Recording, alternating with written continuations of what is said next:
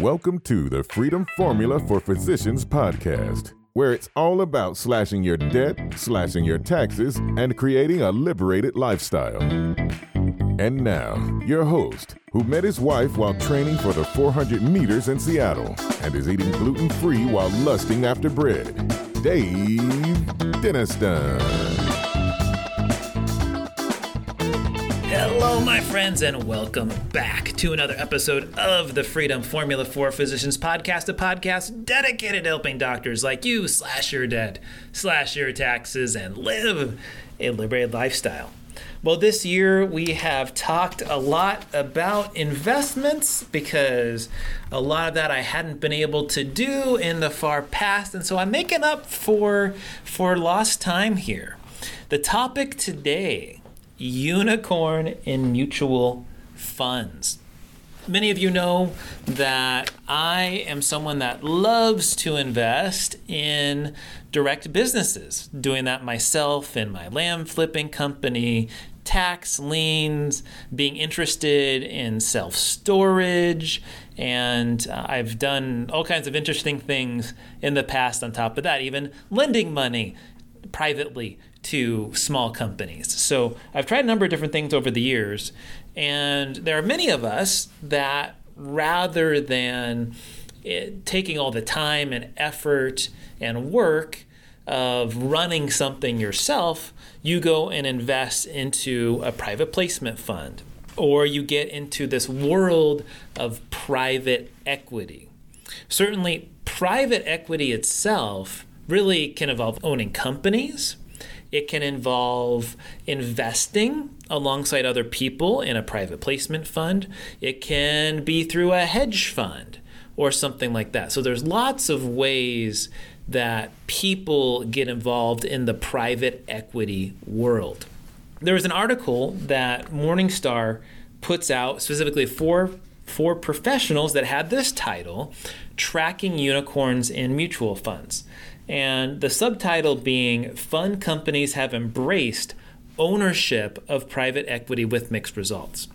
And what's interesting in the world of investing, when you look at unicorns, this concept of unicorns in private equity, what essentially that means is that we are taking money and investing it in companies that aren't public yet. And so if you can imagine, you were interested in investing in Facebook before it went public. People that had millions of dollars, Facebook was attracting money. Often you'll get road shows historically of big investment banks helping to raise money to invest in a company that isn't public yet, but needs to have the capital to keep going. And the reason you have an initial public offering is to raise a ton of capital among the general public, so anyone can invest into it. But prior to that, generally you got to have a ton of money to invest in private equity directly. A unicorn in the world of private equity essentially means you're looking for that one company out of 10,000 that will majorly multiply your money and potentially make you amazingly wealthy. Like, just imagine investing in Microsoft in 1982 as Bill Gates and Paul Allen were getting it going, or in Apple in 1981, right? How wealthy would you be today if you did that? Now, along the way in private equity, you have plenty of companies that go bankrupt. And so that's why these companies that do so well are called unicorns, right? They are so unique. For every investment, they have a very small percentage that actually do well if you're a private equity investor. And so a lot of institutions with institutional money, like imagine here in the state of Minnesota, there are pension funds for public employees. They might invest in private equity. Here we have the University of Minnesota that has an endowment fund. The endowment may invest in private equity as part of it. Private equity may even include houses, but in this case, we're talking about publicly traded companies. You have hedge funds and places like that might invest in private equity in these kinds of companies. And then last of all, you have mutual fund managers. And what the article is saying is that mutual fund managers who traditionally only traded in publicly traded companies risked missing out on a lot of companies' really robust growth periods, the time before they went public. And see, this time that companies went public before, if you look in the 90s and the 80s and the 70s and even the early 2000s, you would have companies that they would go public back when maybe the company might be valued at $1 billion or less. Well, now a lot of companies are waiting until they're worth like $200 billion. And so mutual fund companies were missing out on that growth from like $1 billion to the $200 billion level. So they wanted to get in on the game.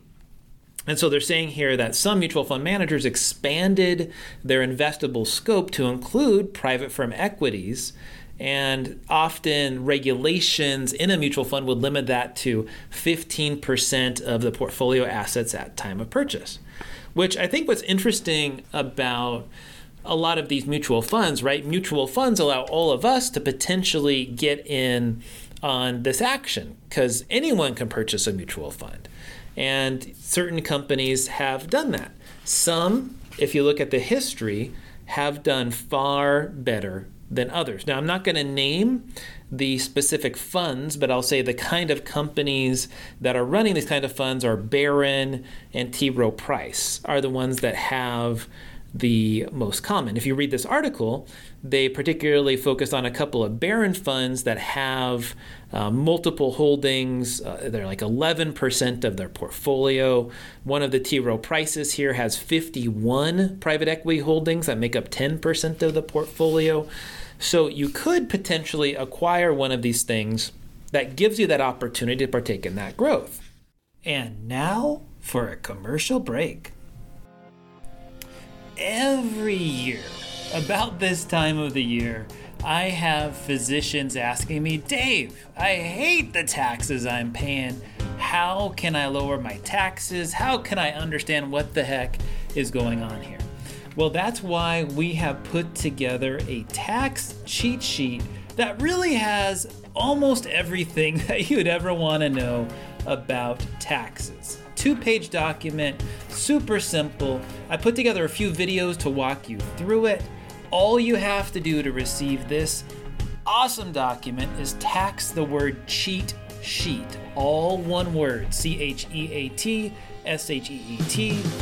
to 833-343-2986. If you want to get your copy of the 2023 tax cheat sheet, make sure to text the word, all one word, cheat sheet, CHEATSHEET,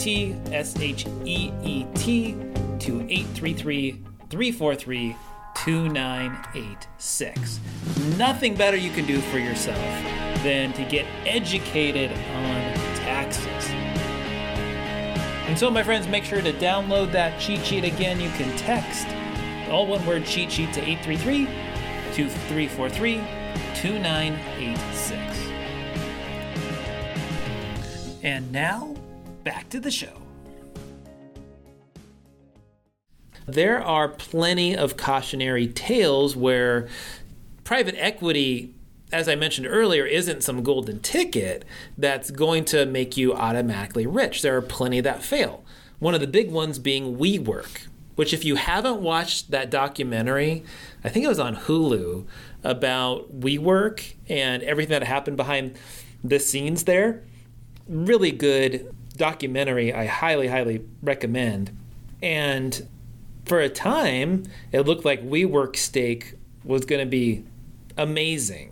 You know, it went from like $15 a share in valuation before it was IPO'd to looking like it was going to be like a 600 or 700% rate of return. But then his conduct came about where he was basically using it as a scam in a lot of ways. And so then they had to write down their stake by 80%. And then wrote it down by 95%.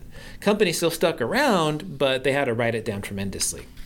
Other examples, the ones that have gone well, in some of these things, being things like Airbnb, SpaceX, those kinds of companies. So keep in mind that when a mutual fund is investing in this kind of stuff, we're taking on that much more risk. But they're doing it on behalf of us that don't. The other interesting thing about private capital, when you're investing private equity in some of these companies before they're an IPO, there's a lockup period by which these people who are early stage investors, they can't just sell it when it's IPO'd on day one. You have to wait. And so usually mutual funds, for example, they can't trade their shares for a whole 6 months after the IPO. So you're just waiting if you're a mutual fund manager that holds some of this stuff to see, gosh, can I finally sell and lock in some of my gains on these things, assuming that you have them. If you looked at something like Facebook, right, it had a tremendous IPO initially, and then it fell to the pits and then, rose tremendously. It rose to the pits as some of the lockup period went away. So it definitely can stop a lot of these mutual funds and other investors from selling early. And some of the challenges as they're dealing with this is, how do they value these companies? How transparent are the finances? How much risk is baked into the price? How do you look at this when most of these companies that are pre-IPOs aren't actually making money? They're depending upon these investors essentially to finance them and keep them afloat until the point at which they are making money, because they're constantly reinvesting. This article also shows some of the private firm equity returns for each of the funds. So I think that's interesting and worth looking at. I mean, it ranged all the way from negative 20% on the portfolios all the way to positive 20%, with all the way in the middle. And we're in a really interesting world now where here we are, I'm recording this in late April of 2023. 2022 was a horrible year where a lot of IPOs got shelved. And now this year, things are a little bit better. Interest rates are higher. A lot of those private equity companies are really running out of room and they need to raise more money. And so they're having to grapple with, when do we go IPO?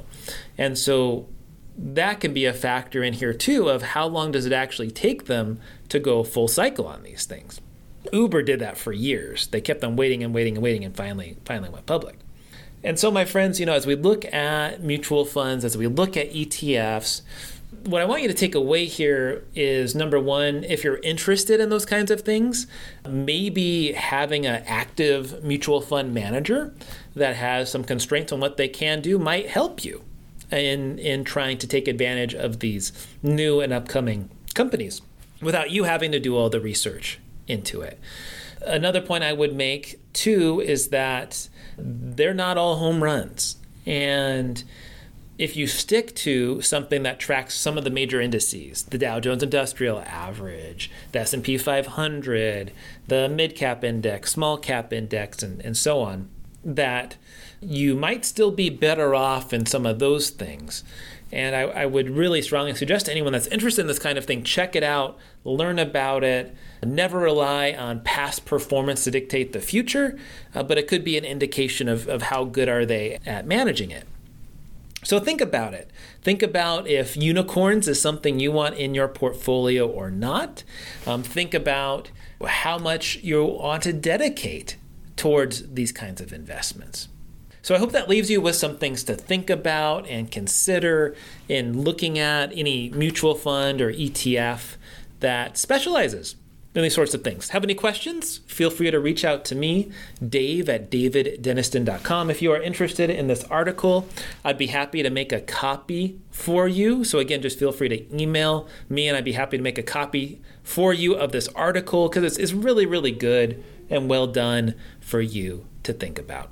Well, thank you so much, my friends. We'll look forward to talking to you soon. Why, thank you, my friends, so much for listening to the last podcast.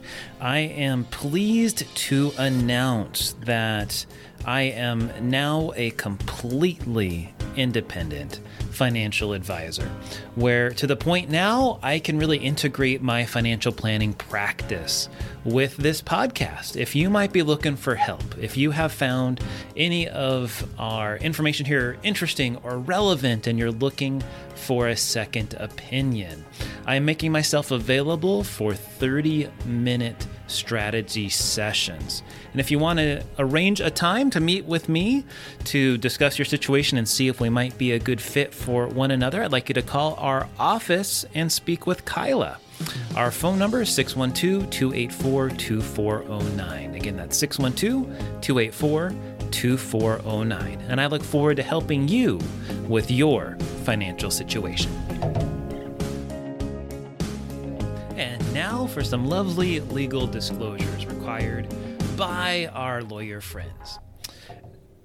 Investment advice is only offered in jurisdictions where Centurion Financial Strategies, LLC, Centurion is appropriately registered or exempt from registration.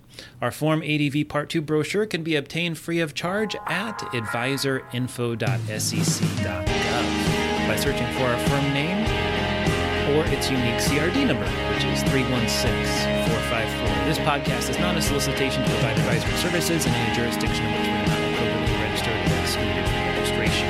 The information, statements, and opinions contained in this podcast have been obtained from or are based on information obtained from sources which we believe to be reliable, but we do not warrant or guarantee the timeliness or accuracy of such information. This podcast is intended for informational purposes only and should not be construed as personalized investment, tax, or legal advice. Opinions expressed by any guest are their own opinions and do not necessarily reflect the firm's views. You should carefully consider your own financial circumstances and needs prior to making any investment in securities or purchasing any insurance products. As always, past performance is not indicative of future results. Investing in securities, or really anything else, involves the risk of loss. If by some chance in this particular podcast I mentioned insurance products are backed by the financial strength and claims paying ability of the issuing insurance company. They may be subject to restrictions, limitations, and early withdrawal fees which vary by issuer. You should always consider the charges, risks, expenses, and investment objective of any insurance products before entering a contract. And that, my friends, wraps it up. Wish you all the best. Feel free to contact us with any info at www.daviddenniston.com. Thank you so much and have a good one. Bye-bye.